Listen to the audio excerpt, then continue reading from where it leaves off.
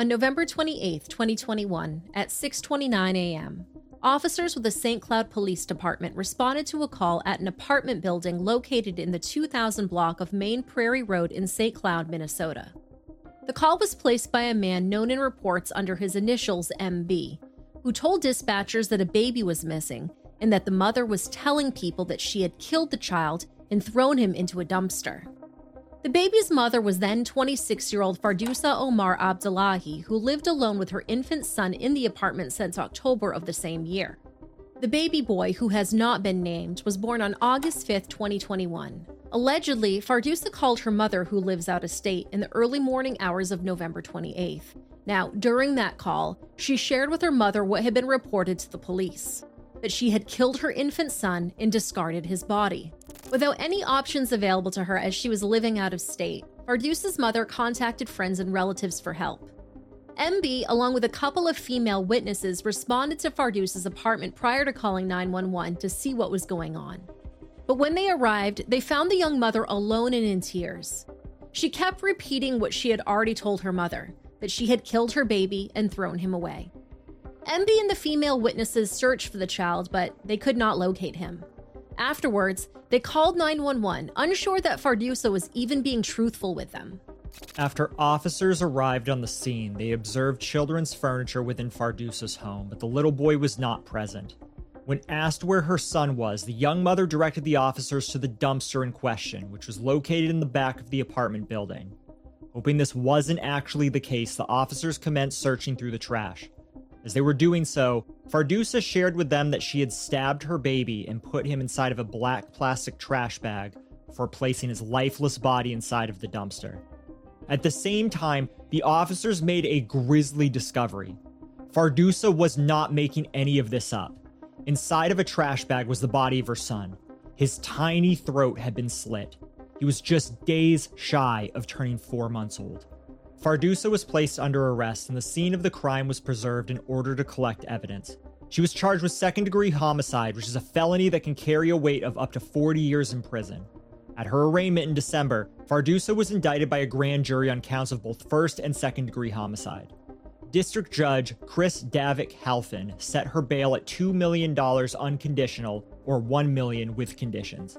All of the adult witnesses, including MB, cooperated with this investigation. Due to their quick action and their willingness to reach out to the authorities for help, the little boy's final resting place did not need to be the city dump. Now, that may sound crude, but we've seen this numerous times in multiple cases we've covered on this channel, such as Jackson 6 Manson and Jesse Shockley. We'll get into the rest of the story in just 1 minute. Please stay with us for the following ad. It not only supports the show, but it helps us support local charities in our area. This week's episode has been brought to you by Murder by Choice, a fully interactive murder mystery adventure set on a tropical island in modern times. In this story, young journalist Carla Page receives an unexpected invitation to a private party. Moments after setting foot on shore, a murder takes place. Carla tries to get to the bottom of it, but there are plot twists around every corner. If you love true crime, you're going to love Murder by Choice. It's full of beautiful artwork and interesting plots that make me feel like I've been swept away on an island getaway and dropped into the middle of my own murder mystery, because I have. You make the choices that shape how the story unfolds, which makes your experience unique. Best of all, Murder by Choice is free and available on iOS and Android. Play a wide range of puzzles, mini-games, and meet a unique cast of characters. My favorite is Margot St. Germain. She clearly likes her cat as much as I do. Additionally, if you download the game only through my link, you'll receive a 500 energy gift to solve the case faster. Thanks, and back to the episode. Investigators with the St. Cloud Police Department, as well as the crime scene team from the Minnesota Bureau of Criminal Apprehension, responded to the Main Prairie Road address and executed the search warrant. A search of Fardoussa's cell phone corroborated the timeline of events, in particular the early morning call to her mother. Consensual searches of the witnesses' phones also further confirmed the timeline of the reported concern for Fardoussa's son. Investigators observed multiple knives and bedding that had also been haphazardly discarded into the dumpster. All items of evidentiary value were seized and sent to the BCA laboratory for examination. Fardoussa was read her Miranda rights and agreed to speak with the police. During her interview, she shared that after the birth of her son, she experienced headaches and feelings of worry and fear. She also claimed that the baby's father was denying paternity. With her mother out of state and her baby's father refusing to be in the picture, Fardoussa had no idea what she was going to do to get help. She went on to admit to the police how she stabbed her son with a kitchen knife and claimed that he was crying prior to the incident. She demonstrated to them how she sliced her baby boy's throat open before stuffing his body, along with some of his clothing, into the black plastic trash bag. 5 minutes later, she hurled it into the dumpster. 20 minutes later, she called her mother to confess what she had done. An autopsy was performed by the Midwest Medical Examiner's Office. A preliminary examination found sharp force injuries to the baby's neck, which were consistent with Fardoussa's admission that she had slit the little boy's throat. The little boy would have quickly died from bleeding out. The manner of death was ruled to be a homicide. On December 18, 2022, Dr. Jody Blazik of the Minnesota Department of Human Services penned a letter to the Honorable Judge Sarah Hennessy with regard to Fardoussa's mental state and her competency to stand trial. It read, "I opine she presently has the requisite skills and abilities for trial competency. I request additional time to complete the Rule 20.02 evaluation. In part, this is due to the nature and gravity of her criminal charges and the amount of discovery to review. Additionally, her clinical presentation is somewhat complex. I believe there are cultural aspects to understand relative to her history and presentation of mental illness. Naturally, I plan to interview relevant subjects in order to further clarify issues. I will require interpreter services, which I anticipate will lengthen my time working on this evaluation. I would like to target January 31st, 2023 if the court would so allow." Dr. Blazik was subsequently granted additional time by the courts. What I find interesting about Dr. Blazik's letter is the cultural aspects that she mentions.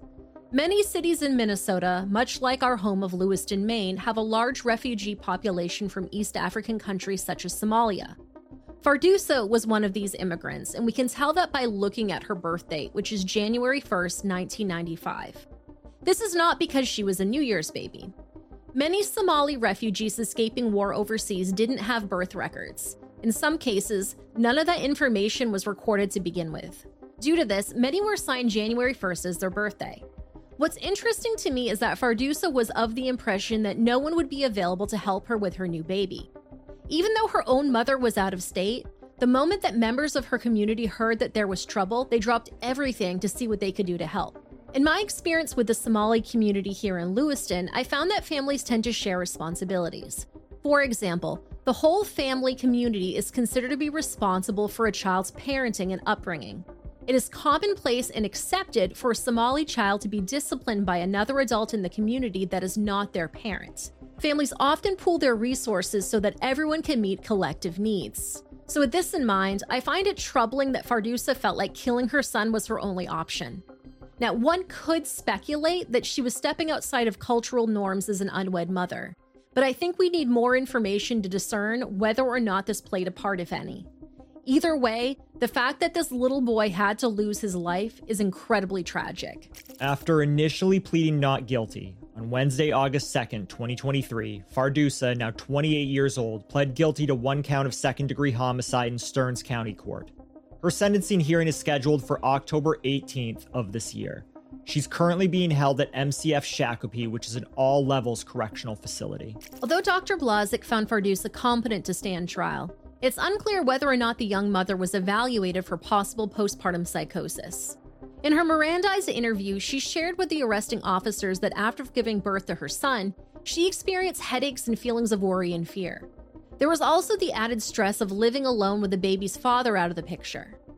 As we outlined previously in our Lindsay Clancy case, even in the best circumstances, new mothers fall through the cracks, which allows this disease to take hold. So if we can't save someone like Lindsay, a labor and delivery nurse who knew what to look for, how do we help the millions of other new moms out there who maybe aren't aware of what to look out for and don't have the same access to resources? Are we just doomed as a society as a whole? Let us know your thoughts in the comment section down below.